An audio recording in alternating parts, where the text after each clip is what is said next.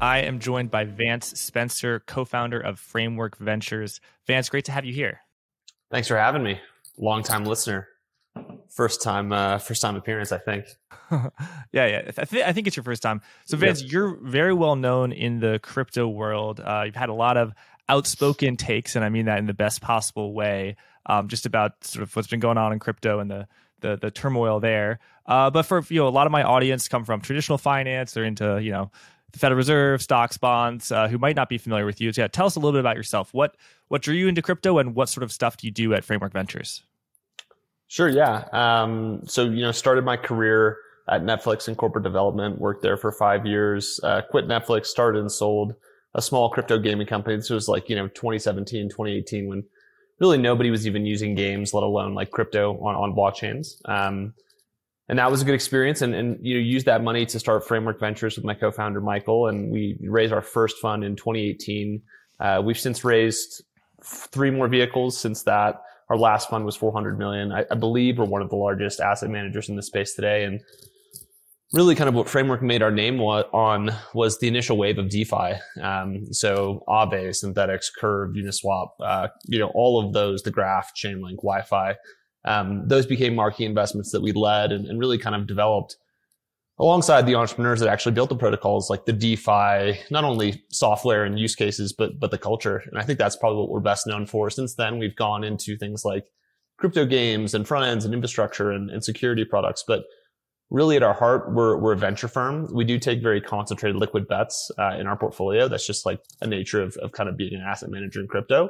But yeah, we love crypto, and it's been an interesting year. Certainly not as bullish as 2021, but I think it's a pretty good time to be here. And we're content where we are right now to slowly deploy and help bring about the resuscitation of the industry. Yeah, resuscitation. Wow. So you launched during a bear market 2018. Very good time to launch. Interestingly, Blockworks, company I work for, was launched during the same time period. And it was an upward wave. And so, if you have a crypto venture firm, you're investing in crypto, you like bull markets. At what point, Vance, did you begin to feel uncomfortable? Like, things might be a little bit too good. People, everyone's talking about crypto. The valuations are sky high. There's a lot of sort of shenanigans that's going on that you is not healthy to see. What was the first thing you saw that sort of gave you pause? And then we'll take it from there. Yeah, so we started in a bear market. In the last bear market, it was just so embarrassing. There were no use cases. Everyone basically hated us. Nobody wanted to talk to us about the fund, let alone give us capital. And we were very fortunate to have only one outside LP in our first fund, which was later very fortunate. But we were really looking for use cases at that point. And blockchains were built for value transfer, so it made sense that DeFi would be the first one to really kind of get some sort of adoption. And a lot of the reasons why I got adoption is because, I didn't have anywhere else that I could get financial services. I had a bunch of crypto, stable coins didn't even exist at that point. How would I even use this productively? How could I get a loan against it? How could I make it, productive? Like, there just wasn't anything. And so Uniswap and Aave and Synthetics and Curve, they came out and it made sense. And, we were the vanguard of staking assets and being aggressive on chain and being in these DAOs. And that first 2019, 2020, and I think the beginning of 2021, that felt very organic. It was the movement that was around in the bear market. We were all using the products. We could feel the value. We didn't know how big the market would be, but we thought it would be massive. And things started to turn with Saylor. We're going to put gold on or Bitcoin on everyone's balance sheets. And, he started giving these weird webinars, and I got a little bit of, red flags sticking up at that point, but I just thought it was, part of the cycle. Elon started shilling Dogecoin. I thought that was just more of the speculative excesses of things like that. But really, when I started to sense that things were going south was when kind of the metaverse and NFT stuff really started to pop its head up. That felt like really the most pure form of the excess in the market. And you had that along with the rise of FTX, and they're kind of getting into DeFi. And once they got into DeFi, I was pretty much on high alert. And we did make some moves around that time to kind of de-risk some of the portfolio. But when SBF and the FTX guys got in, it just felt like, there was sharks in the water, and they smelled blood. That was kind of the vibe that I got, at least. Okay, interesting. So they had been involved. Sam Bankman-Fried started Alameda Research and then later launched FTX. Alameda Research was the prop shop hedge fund. FTX was the exchange. So they'd existed for a long time. But what made you uncomfortable with just how big they got? And also, how had Sam Bankman-Fried's reputation evolved over time? I feel like to a lot of people outside of the industry, they had for some reason, good impression of him. And he was given a lot of positive media coverage. But were insiders like you skeptical of him? And how did your sort of thinking about him change? Why did FTX's rise make you uncomfortable? What were you afraid of? not afraid of anything, but I think a little bit of more context is that we've always been very vocally anti-SBF, anti-Solana, the centralization and what we thought was a weird perversion of the values of why we got into the space to start. And so we've kind of been the perennial, bears on SBF. And, for a while that looked really dumb. People thought that, that was like not a great strategy and it wasn't for a long time. But, spiritually, we're Ethereum people. That's what I think, we're invested in. And I separate Ethereum from kind of the rest of crypto because Ethereum is the thing that embodies the values that I really care about. Decentralization, transparency, an open permissionless platform that anybody can build or transact on. Those are the things that I care about. But when SBF really got into, DeFi was around the time that he raised for Serum, the SRM token. And, we had passed on FTT. We had entertained Serum and then passed on it, but we kind of kept tabs on the round. And I remember the thing that I remember the most was at a certain point during the middle of the round, they doubled the valuation from like 250 to 500 million. And we asked like why or who got what or like who would be in which tranche. And they just didn't really seem to care. It was really just like this run and gun financing to get as much value out of this prospective token as possible. And it felt like at that point you had two versions of DeFi. You had DeFi, Ethereum-based, decentralized, robust, permissionless smart contracts. And then you had SBF kind of saying like, all right, you Ethereum kids have done all right. I'm going to take it from here and institutionalize it. And it's going to look like this. And once that happened and once you had the bandwagon of Scaramucci and, all these big firms giving him money, it just felt like he was going to run with the DeFi idea and just make it a strange perversion of itself. And that's when it got a little dicey. Yeah. So I just pulled up the balance sheet that was leaked by the Financial Times of FTX. And so before FTX basically melted down, they were valuing their Serum tokens at 5.4 billion and their FTT tokens at 5.9 billion. Can you talk about the valuation techniques? Basically, if why might those valuations be not accurate? And I'll specifically highlight just how few of them that actually existed were trading, right? Yeah. So, the first thing is it was a 7-year lockup, extremely unheard of. And you kind of slowly drip fed tokens to the market. At one point, Serum traded at over $100 billion valuation. And I think it was like less than 2% of the float was available. And so this thing was like financial napalm from the start, designed to torch retail if they got anywhere close to it. And that is kind of the thing that made us feel deeply uncomfortable. If you look at a lot of the DeFi, the Ethereum DeFi fair launches and the token distributions, the tokens were given away for free, the whole supply in many contexts. If that wasn't the case, all the transparent vesting schedules were out there and people could understand where tokens were sitting relative to the fully diluted valuation. And that was good. But with Serum, they didn't seem to really care about any of that. We passed on it and it felt like a dumb idea that we passed on it for a while. And people were kind of giving us shit that, SBF was going to be the next, the Warren Buffett, the JP Morgan, all of the comparisons that people make. But you looked on chain and you could see Serum and you could see the activity. And Serum, for people who don't know, it's a central limit order book. And so unlike AMMs like Uniswap, where everyone pools their capital together and you're trading against a contract, in Serum, you can actually see the makers and takers that are making the order book. And on a given daily basis, 90% of the liquidity was facilitated by Alameda. And so you just had this weird like Russian doll of like circular money flow and just what seemed like, at least if not fraudulent, then ethically dubious. And that was just the other thing that didn't sit well with us. Yeah. And what is it about Solana? Because Solana is what's known as a L1 or a layer 1, which I don't really understand, but basically it's like a base layer upon which other things are built. So Bitcoin's an L1, Ethereum's an L1. Solana was sort of there are many others, but Solana was hyped as, oh, this can actually take over Ethereum. Ethereum is the dominant L1 in terms of applications right now, and it was a year ago. Many other layer ones, but Solana was, okay, it's faster, it has all these better things. You said you were a skeptic of Solana. Why? And then also, what's the relationship between Solana and Sam Bankman-Fried? So, I mean, we're a skeptic of a lot of L1s. And, if you look at the valuation of these things, just, to give you a context of the whole landscape, crypto applications are actually fairly easy to value. You value them on a free cash flow basis, plus a multiple, assuming that they return the cash flows to the shareholders. Some tokens do, some are going to in the future, but that's generally how you value them. If you look at the DeFi applications, they trade at high multiples for sure, probably 50 times earnings. These things are growing really quickly. Like you don't really have access to this fast of growth in public markets, but that's a premium for DeFi apps, and they all trade within that range. If you look at L1s, the L1s have very, very little fees, but they have these huge multiples to justify their valuation. And why is that? An L1 is basically a euphemism for saying, well, this could be valued like Ethereum potentially at some point. And Ethereum is valued like it's valued, A, because it has a lot of fees, but B, it has this chance to become this form of internet money, this internet bond that pays you yield if you buy it and you stake it and you earn fees from the digital transactions that happen on chain. And so all of these L1s are basically martingale pumped towards where Ethereum is valued. And then, you hope that the VCs can get out by the time the fully diluted valuation converges with the circulating market cap.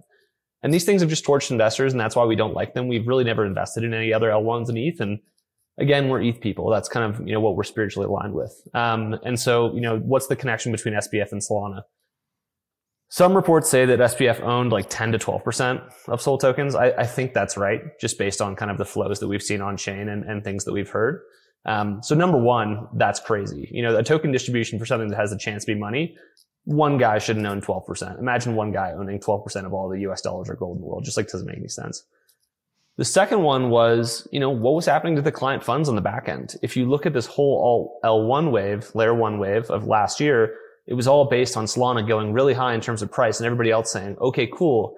If Solana can get that high, maybe we can too. The problem with that idea in retrospect is that it is highly likely that SBF, in my opinion, sold his clients ETH and Bitcoin and bought Solana and the other Sam coins that were part of this, net worth calculation. Yep. And so that valuation model is broken. And that's the other reason that even in retrospect, we don't really like these old L1 investments. It comes down to the basic fact pattern of we need to build things that people want to use. We need to build things that generate fees. And that's kind of the whole point of the industry. And if you're not doing that and you're not Ethereum or Bitcoin and you don't have a chance to be money, I don't really know what the value prop is. And yeah, let's do a little bit of a crypto health check. We're recording at the end of 2022. How would you assess it, given that we had the shocking collapse of FTX and potential contagion to other crypto firms?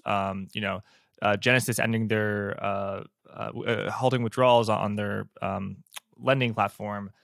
Gemini's fate hangs in the balance. It has been hanging in the balance for a long time now. And then there are a lot of people saying that Binance has very similar issues to FTX. I mean, is it just FUD, fear, uncertainty, doubt, or is there, where there's smoke, there's fire? So yeah, give us a crypto health check.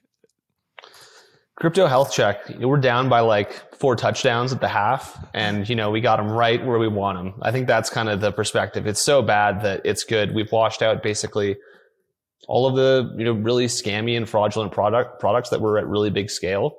Carrying those carcasses forward just is not a good plan for the industry, and I'm glad that we got it done now. And so we've kind of washed the bad folks out. We've washed a lot of the credit and the leverage out. We've reset in the way that many industries do.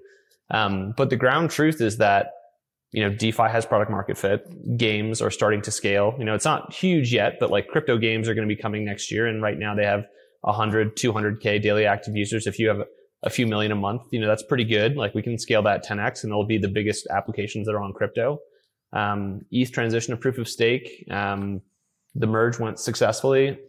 There's a lot to be excited about. I also think it's just been a terrible year. I was looking at the Carvana chart the other day. It's just 99.5% down. It's, last bear market, it was just crypto.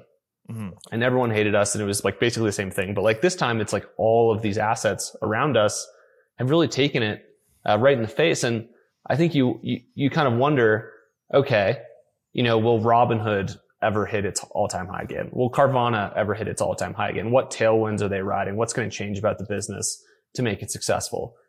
I have a hard time coming up with a bull case for a lot of those types of stocks, growth stocks, things like that. But you look at crypto, there's so much developer innovation. There's so many people that care about this industry.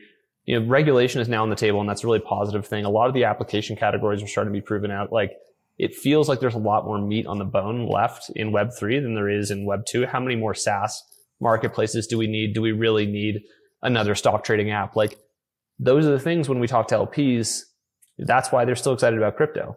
It's, yes, it's bad right now, but there's a lot of tailwinds that we're riding.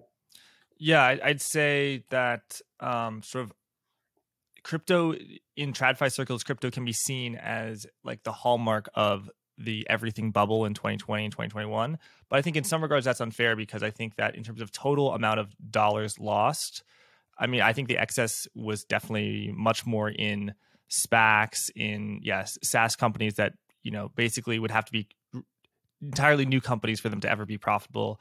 I think crypto is like kind of a convenient a scapegoat. I want to ask, how much do you think macro impacts crypto? Like, do you think crypto still would have had a bad year if the macro was more favorable and the stocks markets went up and bond yields remained low? And also, how responsible for crypto's meteoric rise in 2021 and 2020 was the favorable backdrop of negative real interest rates and tons of money printing and tons of speculative fervor? And also, are you a believer in the cycles?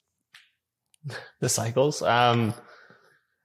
Interest rates definitely had an impact. It had an impact on everything. And I think the most damaging, of the interest rates is not anything specific. It's the cumulative impact of all these animal spirits being removed by, stocks are going down, crypto's weak. It just kind of took a lot of the excitement out of the room. I do think it was going to happen, this crash, whether, now or later. Something like a Luna, just, it's a perpetual motion machine. It's not going to continue forever. Same with FTX. At some point, that fraud would have been found out. And if it would have had been at an even bigger scale, imagine if the DCCPA, the legislation that SBF was pushing, had passed, he'd gotten into the US, and then you'd blown up even bigger. Imagine if Luna had been, a 500 billion application. I'm just glad that the damage was relatively limited, even though it was deeply embarrassing. So interest rates definitely had a lot to do with it. And I think the other thing is that right now, and a lot of crypto's use cases are financialized. When you look at, the transactions on chain, you can see it in the usage. At the very peak of the bull run of last year, there was about 10 to 15,000 Ethereum per day being spent at about a $5,000 per ETH basis. Spent as in being burned or being bought? Being used for transactions. So okay. Like using DeFi, using NFTs, playing a game, transferring assets. So Ethereum was doing $75 million of revenue that was pure profit per day being passed to stakeholders at the top of the last bull market. Wait, sorry, explain when it's being passed to stakeholders, it means if you were a validator, you were getting paid, but then back then it was miners. So sorry, what does that mean, 75 million? So in a proof of stake world, and the proof of stake, the bridge contract had launched, last January. When you're an Ethereum staker, you stake your Ethereum, which you bought, and you earn transaction fees from it. You get about 20% of the transaction fees. The other 80% are burnt. So you have the deflation impact and you have the revenue impact that goes straight to you. But the point I was trying to say is last year, $75 million per day at the peak of the bull run. Right now, you look, there's about 3,000 or 4,000 ETH being spent per day. And it's being spent at around, $1,200 cost basis right now. Mm-hmm. And so that's about 6 to 7 million. And so the revenue of Ethereum, the use cases have dropped 90%. And so it's not just like this speculative bubble that had deflated. People are actually using crypto less as a result. And that has been the impact of the interest rates, in my opinion. Because a lot of this activity is currently financialized, but that is okay. That is how we actually build useful applications. We actually need this. Right. Okay. So a lot of that 90% fall in activity is just due to the token price collapsing. And this is something that, I first got into crypto, like many people, in near the top of 2017. And I started looking to the valuation metrics, and a lot of them were just purely based on how many the total dollar amount of transactions per day, and it drove me crazy because it's if the coin goes from $1 to $100 and the volume stays the same, the daily traded volume is going to go up 100 times. So it's ridiculously self justification of valuation metrics. It's super reflexive, which exactly. It's good and bad. George Soros would say this is an industry that can generate its own valuation at any price, because it's circular, right? But on the downside, it can collapse 90%. Our hope is that this stabilizes eventually, and we don't actually have to go through this, and that we provide these useful use cases which persist versus bull and bear and don't rely on the token price itself. Right. Okay. And so under the current proof of stake model, validators are paid, but that only happened recently because of the merge. So how was it that the fees were being generated under the mining system? And then you also mentioned something about a bridge. So Ethereum launched what was called the Beacon chain. And the Beacon chain was effectively the placeholder chain, which we're now operating on. But you could stake your Ethereum there, and it worked in parallel with proof of work. And so the proof of stake people would be earning rewards from the Beacon chain, and the proof of work miners were actually earning rewards as well. Those staked ETH, Steth. There's a few different forms of staked Ethereum. There's Steth. There's like staking it through like Figment or Coinbase or things like that, where you don't actually get a receipt token, but like it's kind of all the same thing with regards to staking Ethereum and getting rewards back. Okay. So activity is down, but also the dollar value is down. So that makes sense. In terms of, you said the valuation metrics for DeFi projects are relatively simple. Walk us through that for Ethereum and other things you track, because I think a lot of people think of crypto as something that has no valuation metric, and I think for something like Bitcoin or most L1s, or a lot of if there are 20,000 crypto projects listed on CoinMarketCap, a lot of those would be impossible to value on something that a traditional value investor would consider a valuation metric. But it sounds like you're saying that some of them are, and I'm really interested in that. So tell us more. There's not a ton. There's 10 or 15 or 20, and I think that's totally fine. Like some people choose to see the hundreds of projects that didn't make it and the copy paste projects that were very low effort, but there are actually a few projects that are generating mid 8 figures, low 9 figures of revenue, and that are passing it to token holders in some way, shape, or form. And that ranges from Ethereum, which is probably going to have, 2 billion of earnings this year, to things that are smaller like MakerDAO and Lido, which, Lido will probably have 60 million of earnings. MakerDAO will probably have, probably 100, 110 million. And Lido is a liquid staking protocol where they actually facilitate the asset Steth, and you stake ETH and you receive Steth. And the Steth allows you to have a receipt token, so you can actually use liquidity, use it productively, but you also still accrue rewards to that token. And the thing that Lido provides is a validator set to Ethereum to run the actual protocol. So they're downstream of Ethereum making money there. MakerDAO is a stable coin. You can look at it as, kind of like a bank, but they have their own currency. And they have, they earn a spread between the lending rate and what they charge people. And they also earn money for printing DAI and giving it to people like Coinbase, who then go buy treasuries and give MakerDAO, some of the proceeds back. And so are these business models a little strange? 100% they are. But I think that's the point. And the really cool thing about them is they cost very, very little to run. Look at Lido, 60 million in earnings this year. The DAO spends about 10 million per year in software maintenance costs. But if ETH goes up, if yields go up, if usage goes up, Lido is going to have, a 10, 20x increase in cash flows. And that is going to be the thing that scales while their operating costs stay the exact same. And those are the very powerful business models that are only facilitated by open source software built on blockchains, that I think is the really interesting thing in the shadow of this growth collapse in tech. Why did the growth stocks collapse? Because none of them are actually profitable. They couldn't actually scale their unit economics beyond their costs. But you look at these things on crypto, and there's not a lot of them. They're kind of strange, but they actually have the operating leverage, which makes them able to, justify these big valuations and big multiples. And if you think that crypto is riding tailwinds, these revenues are just going to increase to the degrees those tailwinds play out. And that's what's exciting. Hey there, sorry to interrupt. Announcement. Blockworks is hosting an event called Permissionless in September. It's a crypto event. It's in Austin, Texas. We did Permissionless in 2022. It was the biggest and best DeFi event in the world. And this year, Lightning will be striking twice. Historically, our ticket prices have gone up about 10 times from the day the tickets go live to the day before the event. If you're like me and bad at math, that's 900%. So it might be savvy for attendees to consider buying tickets now rather than later. If you're listening to this and you're saying, hey, Jack, I'm not really into this whole crypto thing. I want to hear about the Fed. I want to hear about the dollar, Bretton Woods 3, 4, 5. I hear you. I'm not telling you to buy a ticket, and the interview will resume momentarily.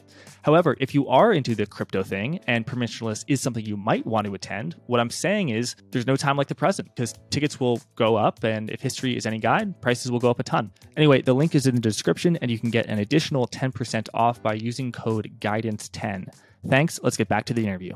All right. So you worked at Netflix. Yeah. Can you just speak to big tech? Because, things like Google and Apple are just money printing machines, and, Meta, Facebook formerly was a cash printing machine. But yeah, so many businesses that we assume are profitable, if you look at the numbers, just are simply not. Like I'll just name Warby Parker. Everyone wears Warby Parkers, but I looked at the financials, and after the stock had been down 80%, and it's still, nowhere close to making money.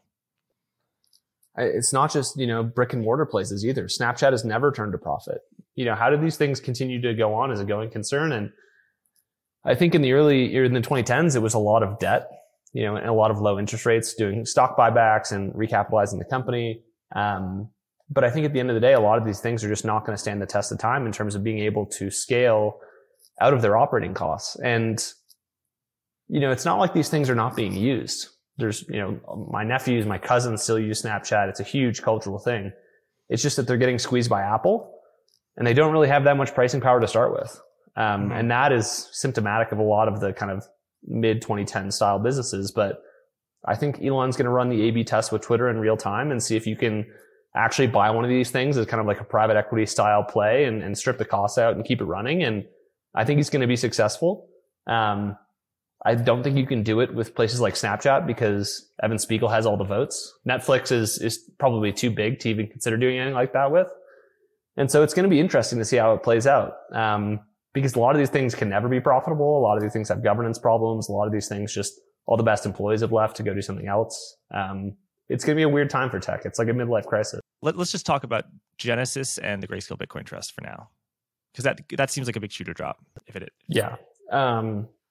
So to take it back to where it started, it all starts with this asset called GBTC, which is a trust. And the trust works as follows. You can put Bitcoin into the trust and you create GBTC. You get charged 2% per year for putting your Bitcoin in. That's how Grayscale makes money. But you cannot redeem. There is no redemption mechanism because it is not an actual ETF. And so the only way to get out of this is to sell your GBTC. And, this wouldn't sound like such a bad idea at the start, but if you consider it, in a different light, it's like there's this money in a box and you can't take it out and it's only worth whatever people will pay for the box. And so how do you actually value the box? And there's maybe, in the distant future, in 4 or 5 years, like a vague promise that the box might be open and you can take the money out. But that's the basic value proposition. But instead of it just being like a box with money in it, it's a box with Bitcoin in it, but you can't actually get it out. And so you look at, and Sue and Kyle were people that I met in the last bear market, and who are they? Seemed like, for our audience, who are they? They're the co-founders of Three Arrows Capital, a very large Singapore-based hedge fund, or was a big Singapore-based hedge fund. I think at their peak they had 10 or 12 billion of something of assets. I don't know if that balance sheet was correct or not. There was allegations of balance sheet fraud and things like that, but we can get to that in a second. The first time that I really saw them operate at scale was they announced that they had, I think 7% of the GBTC trust. And it was something like 270,000 Bitcoin. And kind of how I had known Sue and Kyle was medium-sized traders, punch $1 million ticket on a trade, something like that. The idea that they would have 272,000 Bitcoin lying around was crazy to me. And so at that point I was they had gotten access to some new source of capital. And the fact that it was GBTC, and Genesis had been known to lend to them kind of made it seem like it might be more of they were doing something together. And I think the non-charitable version or interpretation of the events that followed were Three Arrows gave Genesis BTC or GBTC. Genesis would give them back US dollars, which they would then use to buy GBTC, which they would then post to Genesis, and they would get more USD, which they would buy GBTC again. And so like Genesis would allow them to like circularly lever up. And I'm sorry, I'm having a hard time understanding this. So there was a time when the Grayscale Bitcoin Trust traded at a premium, and then it traded at a discount, and the discount has only gotten worse. Which of those two, premium or discount, was an arbitrage opportunity, and which of those two sort of burned people in the space? Because I know when it was trading at a premium, you could buy Bitcoin, present it, and then be given GBTC, which you could sell, and that was a nice arbitrage. So which of those trades burned people, and which was burned in 3 Arrows Capital? How did they end up owing 6-7% of it? So it wasn't like, it was two distinct trades. The wrinkle in trading or creating GPT shares generally is that I will give you Bitcoin, and then 6 months later, you'll give me GBTC. And so if I give you Bitcoin at, a 60% premium, and then by the time that I go to actually get my GBTC shares, it's now a discount, I just got completely hosed. Yeah. And so you kind of needed to luck out on that 6 month timing window. And like, it's funny, like you can see the premium persist for like 6 to 7 months and then just like drop off the face of the planet. Cause, you could just tell that someone had really just taken their shares and then hit the bid and collapsed it. But like that was my theory in terms of why 3 Arrows initially got in trouble. They were circularly levering up this GBTC trade. They had to wait 6 months for shares. And by the time they actually got their shares, the discount was so material that they kind of got blown out on their original loan. And that probably is what created a lot of the holes in a lot of these lenders' balance sheets. And I think that 3 Arrows still owes DCG and Genesis like $600 million or something like that. So they blew up pretty good. Yeah, they blew up pretty good. And then there were other CeFi lenders, centralized finance lenders, where you could earn yield. And then I don't think this is a big feature of the 2017 bull market. Didn't hear yield a lot back then. But in 2020 and 2021, it's all about yield. Oh, you buy Bitcoin at $10,000, it goes to $60,000. Vance, that's great, but that's just the beginning. You can stake your Bitcoin and you can get paid 10%, 20%. And then there were protocols that were paying 80,000%. I mean, I still don't understand how these things generate the yield. So I guess there's two buckets. One, the palpably ridiculous, DeFi yields and how that worked. And the second one is the ridiculous, but at least it could seem like it's a totally different model of 10% yields that actually ended up causing more destruction than the openly ridiculous yields. But I guess let's start with that. Like when Celsius said, "Oh, you can get 10% or 15%," where did that yield come from? That is a great question. So the funniest part is like, we were very vocally anti-Celsius, and, there's a lot to unpack there. We don't need to get into it right now, but, basically their CEO would go on, CNBC and say things like, you can stake your Bitcoin with us. There is no staking for Bitcoin. Bitcoin is a proof of work system. It does not endogenously generate yield. And so, the question is, how is he getting yield on that? Well, there's a few sources of native yield for Bitcoin. You can lend it to someone who goes off and takes the risk to create GBTC trades or shares. And, if they're lucky, they time it right. Or if they're unlucky, they kind of get blown out. They probably got blown out lending Bitcoin to people who did that. The other one is just lending it to people who would sell it for dollars and then who would go buy other assets. And then you're short synthetically Bitcoin that you owe customers, and you're long other assets or you're long this credit agreement. But this was not a feature of the last cycle.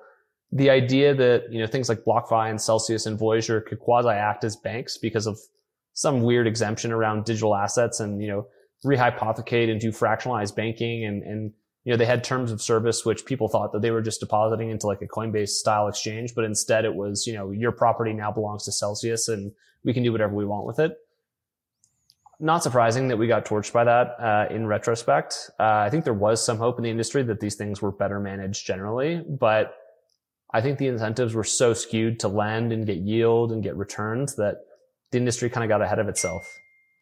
Yield on stable coins being high during a bull market make sense to me, because if everyone wants to get leveraged long Bitcoin, they could borrow at 8% and 10%, and that can be a profitable business. But in a bull market, it doesn't make sense to me why Bitcoin would generate 10%, because to me, the reason that you borrow something is to short it. And who wants to short something in a bull market?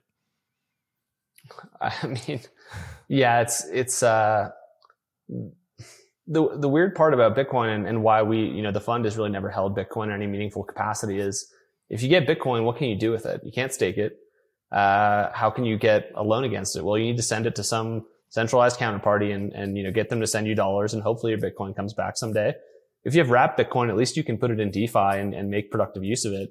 You can do different things. You can generate yield with it. You can, get a permissionless loan against it.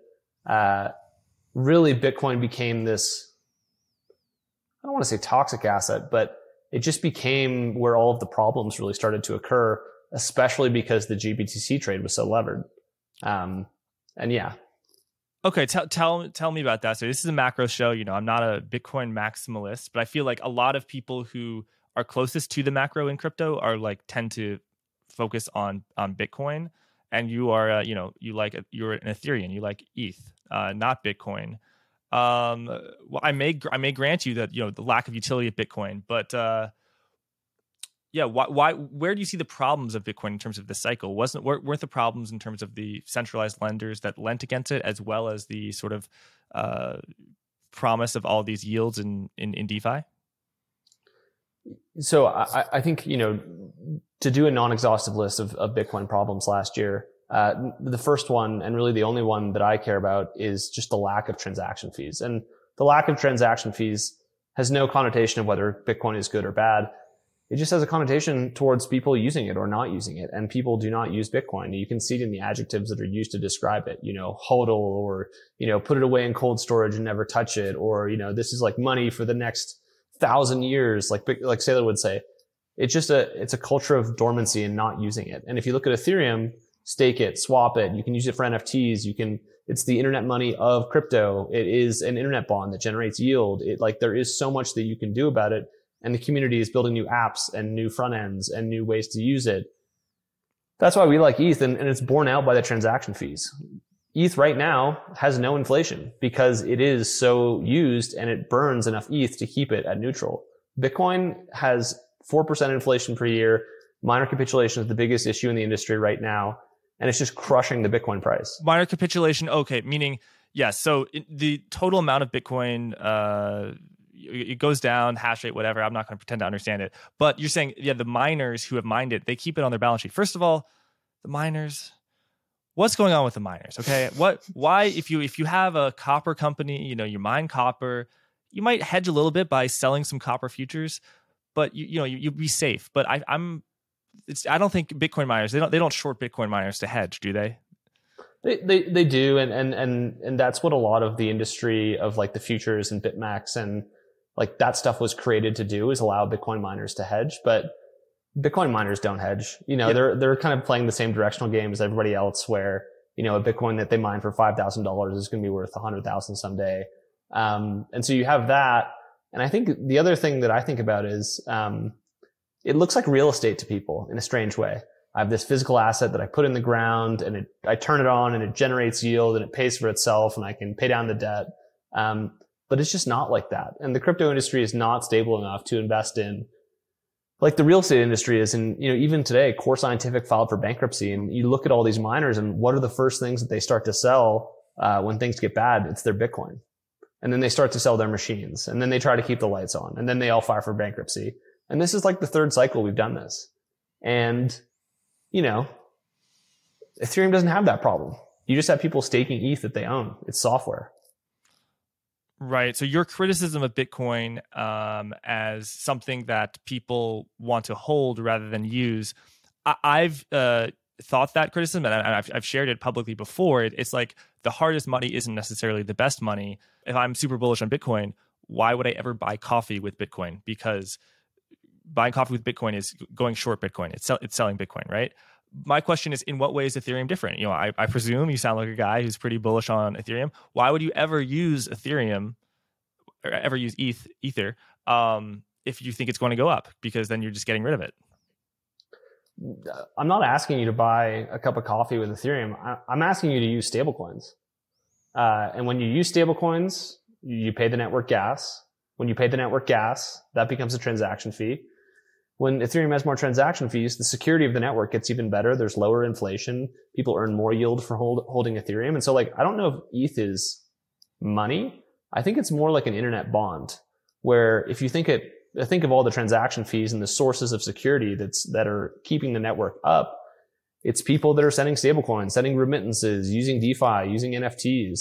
And at some point, if we have bad inflation enough where, we all need to, get guns and, provisions, and we're using Ethereum as money, like, I think that's okay. That's certainly not the world that I'm kind of gearing towards. I'm a technology guy.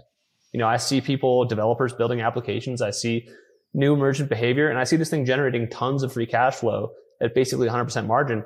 And that's what gets me excited. I'm not a doomsday prepper. I don't have, Bitcoin and gold in my basement. It's just like not how I live my life. And I think that's where crypto is going. It's going to more of a pragmatist, less of an ideologue type of market. Right. Okay. So walk me through the valuation of ETH. How much free cash flow does ETH generate? How does that compare to the total market cap of ETH?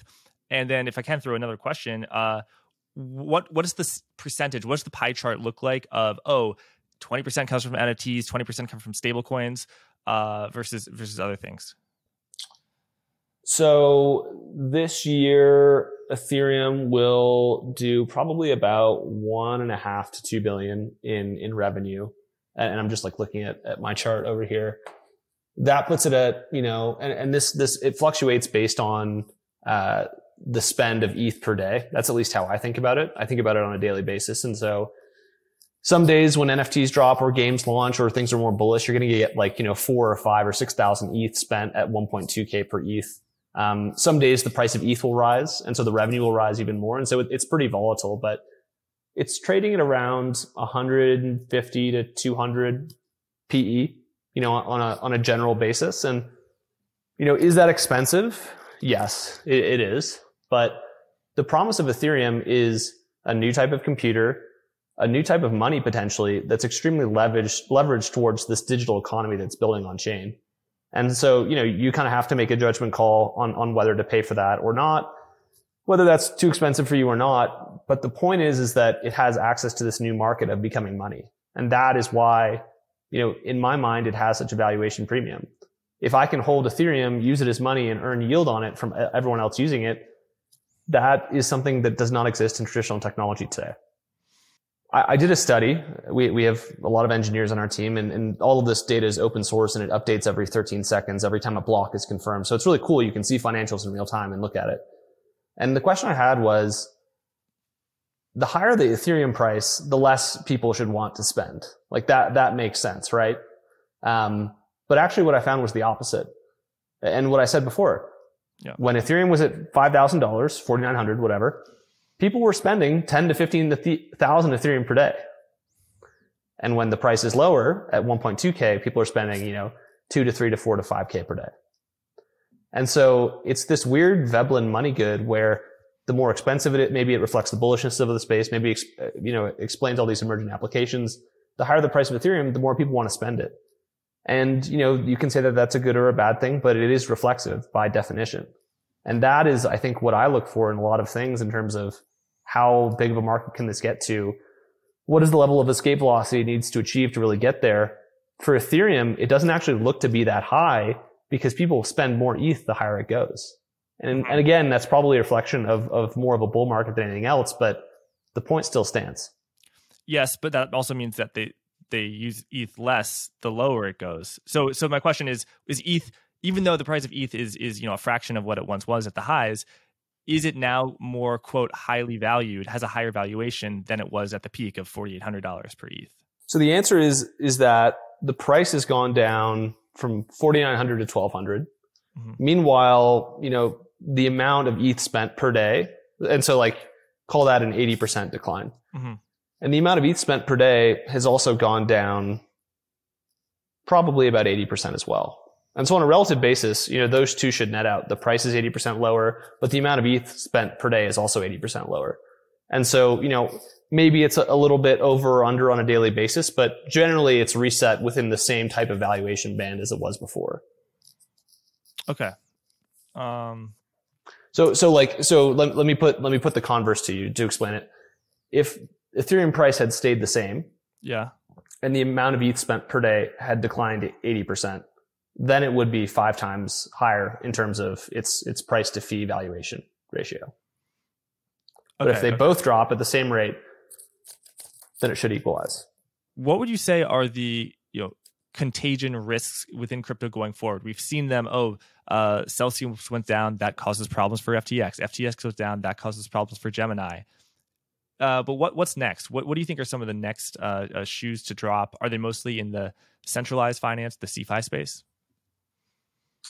I do think like the obvious ones are Genesis and DCG resolution. I mean, I've actually been impressed by how specifically Gemini has handled that with Houlihan Lokey.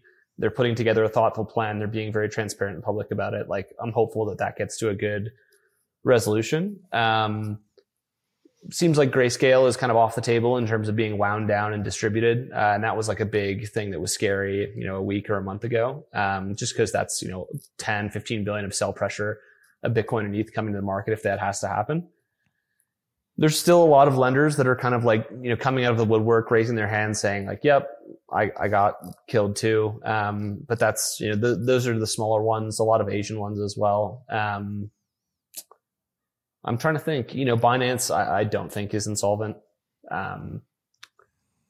have $64 billion in a cold wallet. CZ is generally good for the money. I think there's like a weird translation barrier between the East and the West, like seeing him on CNBC and they're kind of asking him these like potentially somewhat misleading questions and he's kind of like messing up his answers just because there's a little bit of an accent there. I don't think he's actually, in any sort of trouble. Maybe Bybit, that's another one. A lot of retail Southeast Asian exchange. Like we don't really know what the state of their reserves is, but all of the big ones have been taken off the table.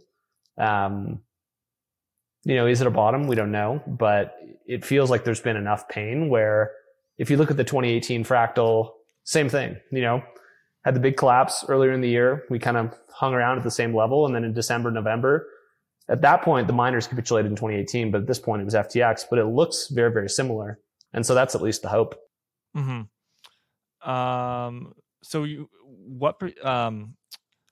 What percentage of ETH like revenues, roughly, you don't have to look it up, come from stablecoins? And then is that all stablecoins or just a small number of them? I know the biggest stablecoin is Tether, which is I think more than half of all stablecoins in terms of size. Let me look. And for people that are out there, if they ever want to look at Ethereum use cases and where the burn comes from or where the revenue comes from, ultrasound.money on a daily basis gives you a really good idea. And so today, OpenSea is the number 1 consumer of Ethereum gas. Uniswap is the number 2. Transferring ETH is number 3. And then Tether is, 6 or 7. So it's actually a pretty good dispersion in terms of like use cases. Would like to see those 10 to 100x higher in terms of the aggregate ETH spent, but that's kind of what the crypto economy looks like. Okay. So Tether, it's all stablecoin. So Tether is on ETH. Tether doesn't have its own blockchain. No, Tether's on ETH primarily. Okay, Tether's on ETH. Okay. Yeah. Okay, got it. So while we're talking about FUD, what do you think about Tether? They release attestations, but they don't haven't released an audit. I feel like if you and I were made a stable coin and everything was up to snuff, you and I probably would want to release an audit to let the world know that we're everything's good, 100%, good to go, right?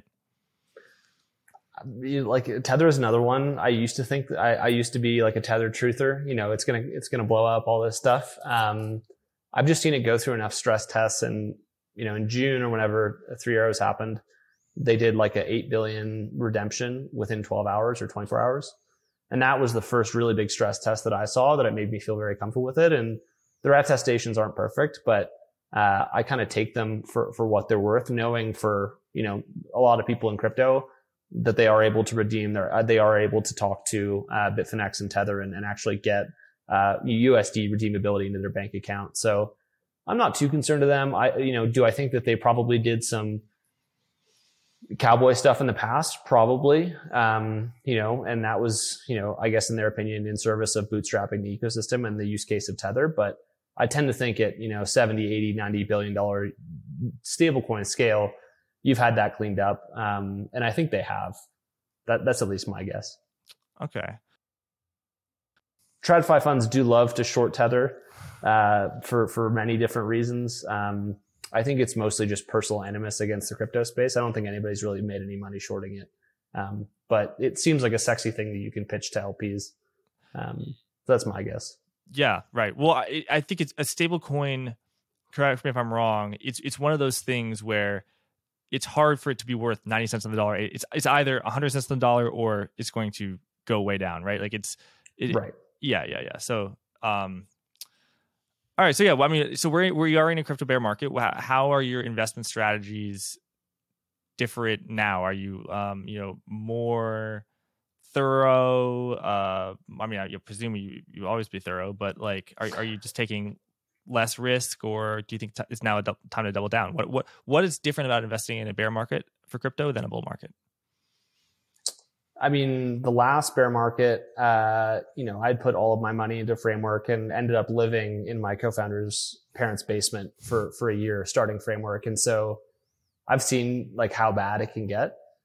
And you have to change your strategy when the market changes. And so whether it's distressed stuff, whether it's, more liquid stuff, whether it's being more aggressive on negotiating on the venture side, those are kind of the three strategies that we run. And we are just subject matter experts in this asset class. Nobody knows this stuff better than we do. Nobody knows these tokens, these companies, these people like we do. And so that's our advantage, especially in times like today where we have a $400 million fund. We're one of the only people with cash, and it feels like we can really clean up. And so, our plan is for this to be, our finest hour and really take advantage of the situation like we did with our first fund. It feels a lot more measured, seeing less projects, higher quality, more reasonable valuations.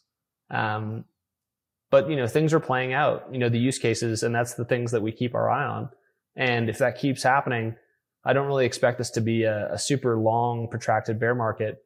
It's already been a year, more than a year. Mm-hmm. And so, if it's next year, if it's 2024, I'm very confident where crypto is today, just because in the last bear market, there were literally no people. There weren't even any use cases. It was hard to see the forest for the trees, but now there's a map, there's a plan, and it feels like it's just a matter of time. All right. And tell me about the gaming side. You said you were really excited about gaming. What sort of projects are there that you are excited about? Yeah. So, just if you go by process of elimination, NFTs are too niche for the general public. Music, as an application category, hasn't really taken off in crypto. Content, I don't know if there is really a good application yet that's been built for, distribution of short form content or of creator content or things like that. Games are really, by process of elimination, the thing that are going to bring in 1 billion users over the next 2 years to crypto. And you have a lot of tailwinds on that thesis. If you look at Apple's most recent iOS update, which removed IDFA, that really crushed. And IDFA is how you track users across mobile, across desktop, across different devices for, basically free-to-play advertising-based business model games. The removal of that standard really hurt those people. And so, some of it is people wanting to get into crypto. Some of it is people being pushed away from these Web2 platforms that are increasingly gatekeeping and taking more of their revenue. But we see more games pitches than anything.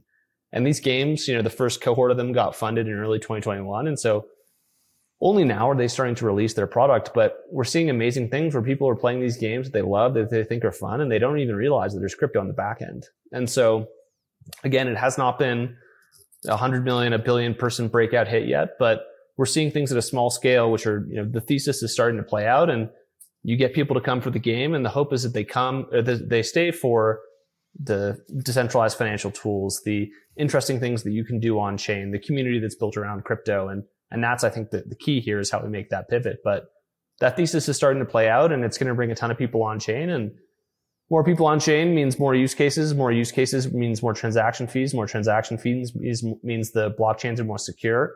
And so there's this virtuous cycle of, you add more people in and you really get a different type of state on chain as a result. And so that's what we're looking forward to 2023, at least one thing that we are. And the games have to be good. They have to be good, and they can't just be financialized. Yeah. Like the last cycle was Axie Infinity, yeah. and all of these like financial napalm applications. And all of the games that we see now, they're not based around this reflexive token economic loop. They're based around gameplay, and maybe the swords are NFTs, or maybe the virtual currency is actually tokens on chain. But even that is enough to give games 20, 30, 40% better monetization. In an industry the size of gaming, that adds up to a lot. What now is the biggest crypto game? What now? And how many users does it have? Roughly. I think it's one called Neopolis, and it's got about 3 million monthly active users. It's a game like Foursquare, where you check in, you can become the mayor of places, you can decorate your place that you've claimed as mayor, you can steal other people's places, and the NFTs are on Solana, and people don't even really know they're using them. Really? Okay. There's another one called Pixels, which is built on Stardust, which is a platform portfolio company of ours for game developers, and I think they probably have like 1 million. And it's kind of a typical fast casual style game that you might see on the iOS App Store. The thing to keep in mind with crypto games is that hardcore gamers hate them. They're like uniquely positioned to offend those people.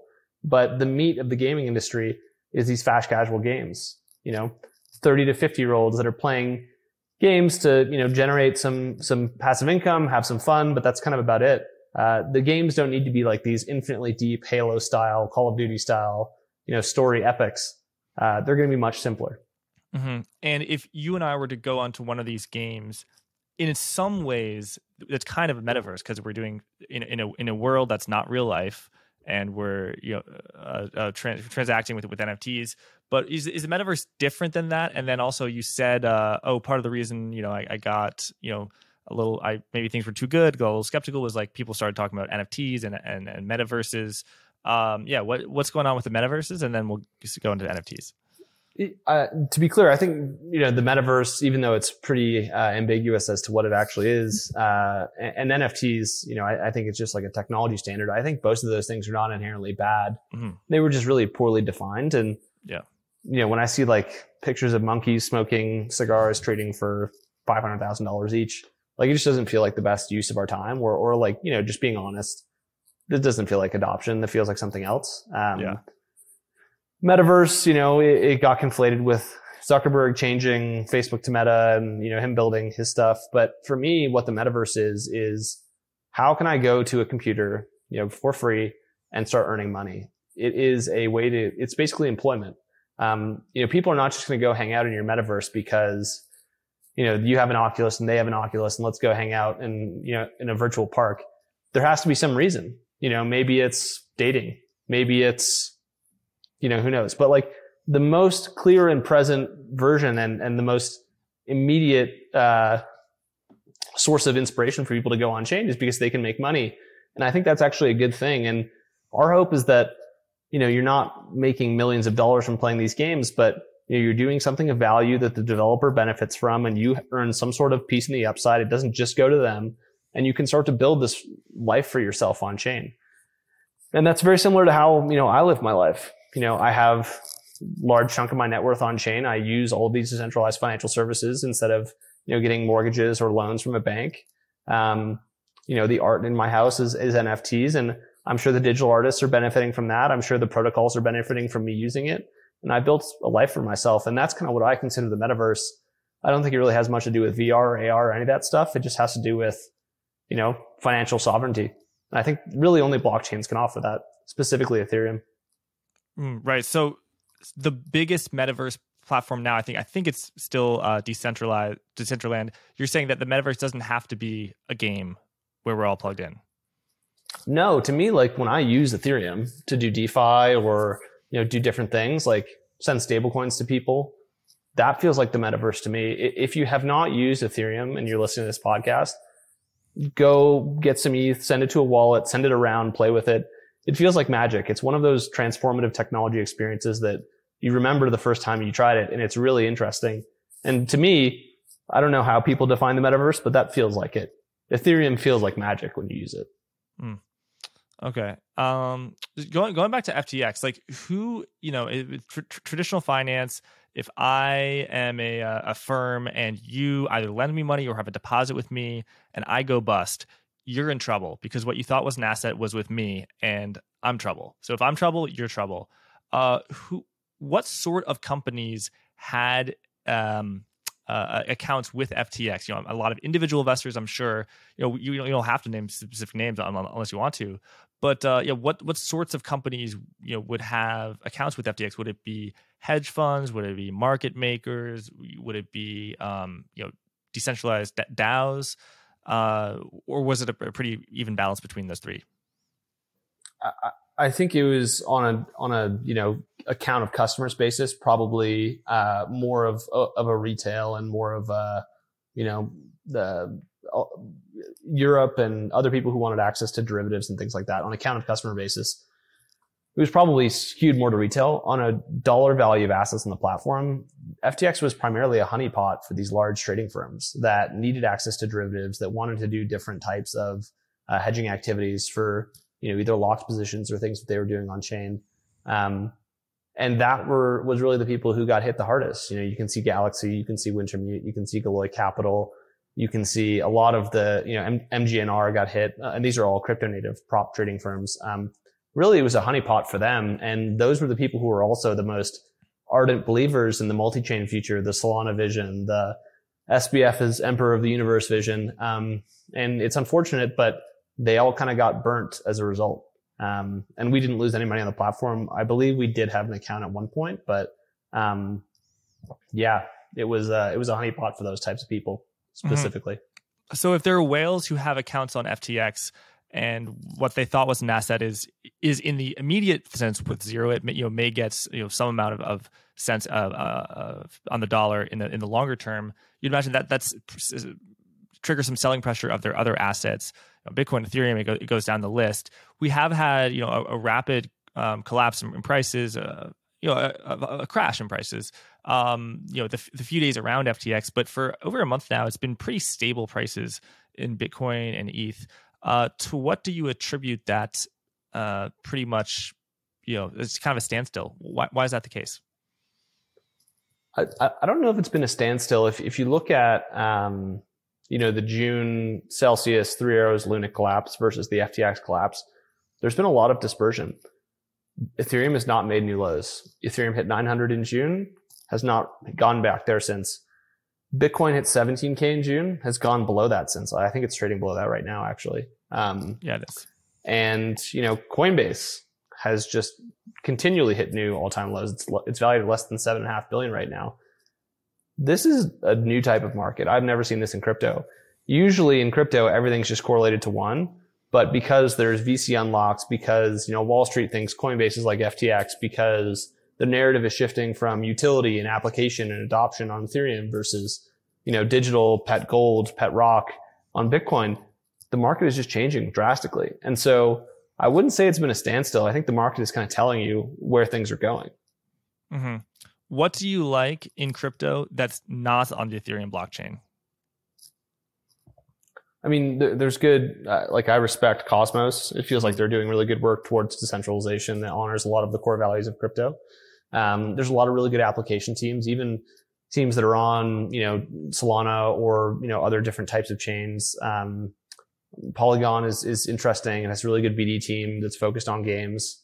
I think at the application layer, that's kind of where the things that, even though they're on Ethereum, I gravitate the most naturally towards. And then, the new learning area for me is just games. And those are people that have very little crypto context. Not only do they have little crypto context in terms of how to build it, but they don't have a great context as to what it's useful for. And so designing new types of economic models that sit on top of Ethereum that are inherent to a game, that's the other stuff that I enjoy working on and have a lot of respect for. All right. Now the opposite question. What do you think is a project in crypto or an asset, a blockchain or a crypto coin that you think is kind of the most overrated? It has still a long following, but you think it's long been disproven to be of anything of value. Let me pull up CoinMarketCap. I mean, Jesus, there's And I'm not trying to be negative here. I just don't like things that give crypto a bad name. And I think one of the main learnings that I have from last year is that, like, I'm not in crypto. I'm an Ethereum investor. Because Ethereum is the thing that embodies the values that I care about, and I think also has the highest chance of a, really big outcome. But, I think Dogecoin is pretty embarrassing for the industry. I think Cardano is very embarrassing for the industry. These are both top 10 coins. XRP is embarrassing. Ripple. Ripple. A lot of the base layer chains that have very little usage and high valuations. Shiba Inu token is still worth $5 billion. There's a lot of things that are embarrassing, but, we've all, like, it's like saying, I'm a growth stock investor. Yeah. What does that mean? Like, do you have one of the good companies or do you have one of the bad companies? And I like to think that I have the former, but there's a lot of the latter in crypto as well. Mm-hmm. So just to clarify, you said you respect Cosmos and Polygon. Do you have any investments in things that are not associated with Ethereum? Or if you do, what percentage is it? Very low. Very low. Okay. So you are an Ethereum true and true. I don't know if I would call myself a maxi or anything like that, but yeah. I've just been in this industry for most of my adult life at this point, 10 years. I'm just too old for, playing around with things like, Bitcoin's great, but it's not doing anything. It's not really technology. Cardano, Dogecoin, Shiba Inu coin. Like, I actually want to go home and be proud of being in the industry and be able to point to use cases. And I think those are actually direct headwinds to me being able to do that. And so my hope is that Bitcoin kind of ossifies between, things that really, or crypto ossifies between things that really embody its values, and we kind of sunset the other ones, or at least stop, publicly caring about them. Vance, it's been great to get a chance to pick your brain. People can find you on Twitter at Pythianism. You very active and post a lot of interesting takes. What's Pythianism? That's an interesting one. It was an old randomly generated email of mine, and I just decided that it sounded cool, but it sounds mysterious, so people give a lot of credence, I think. Yeah, there we go. Well, Vance, thank you, and thank you everyone for watching. Thanks.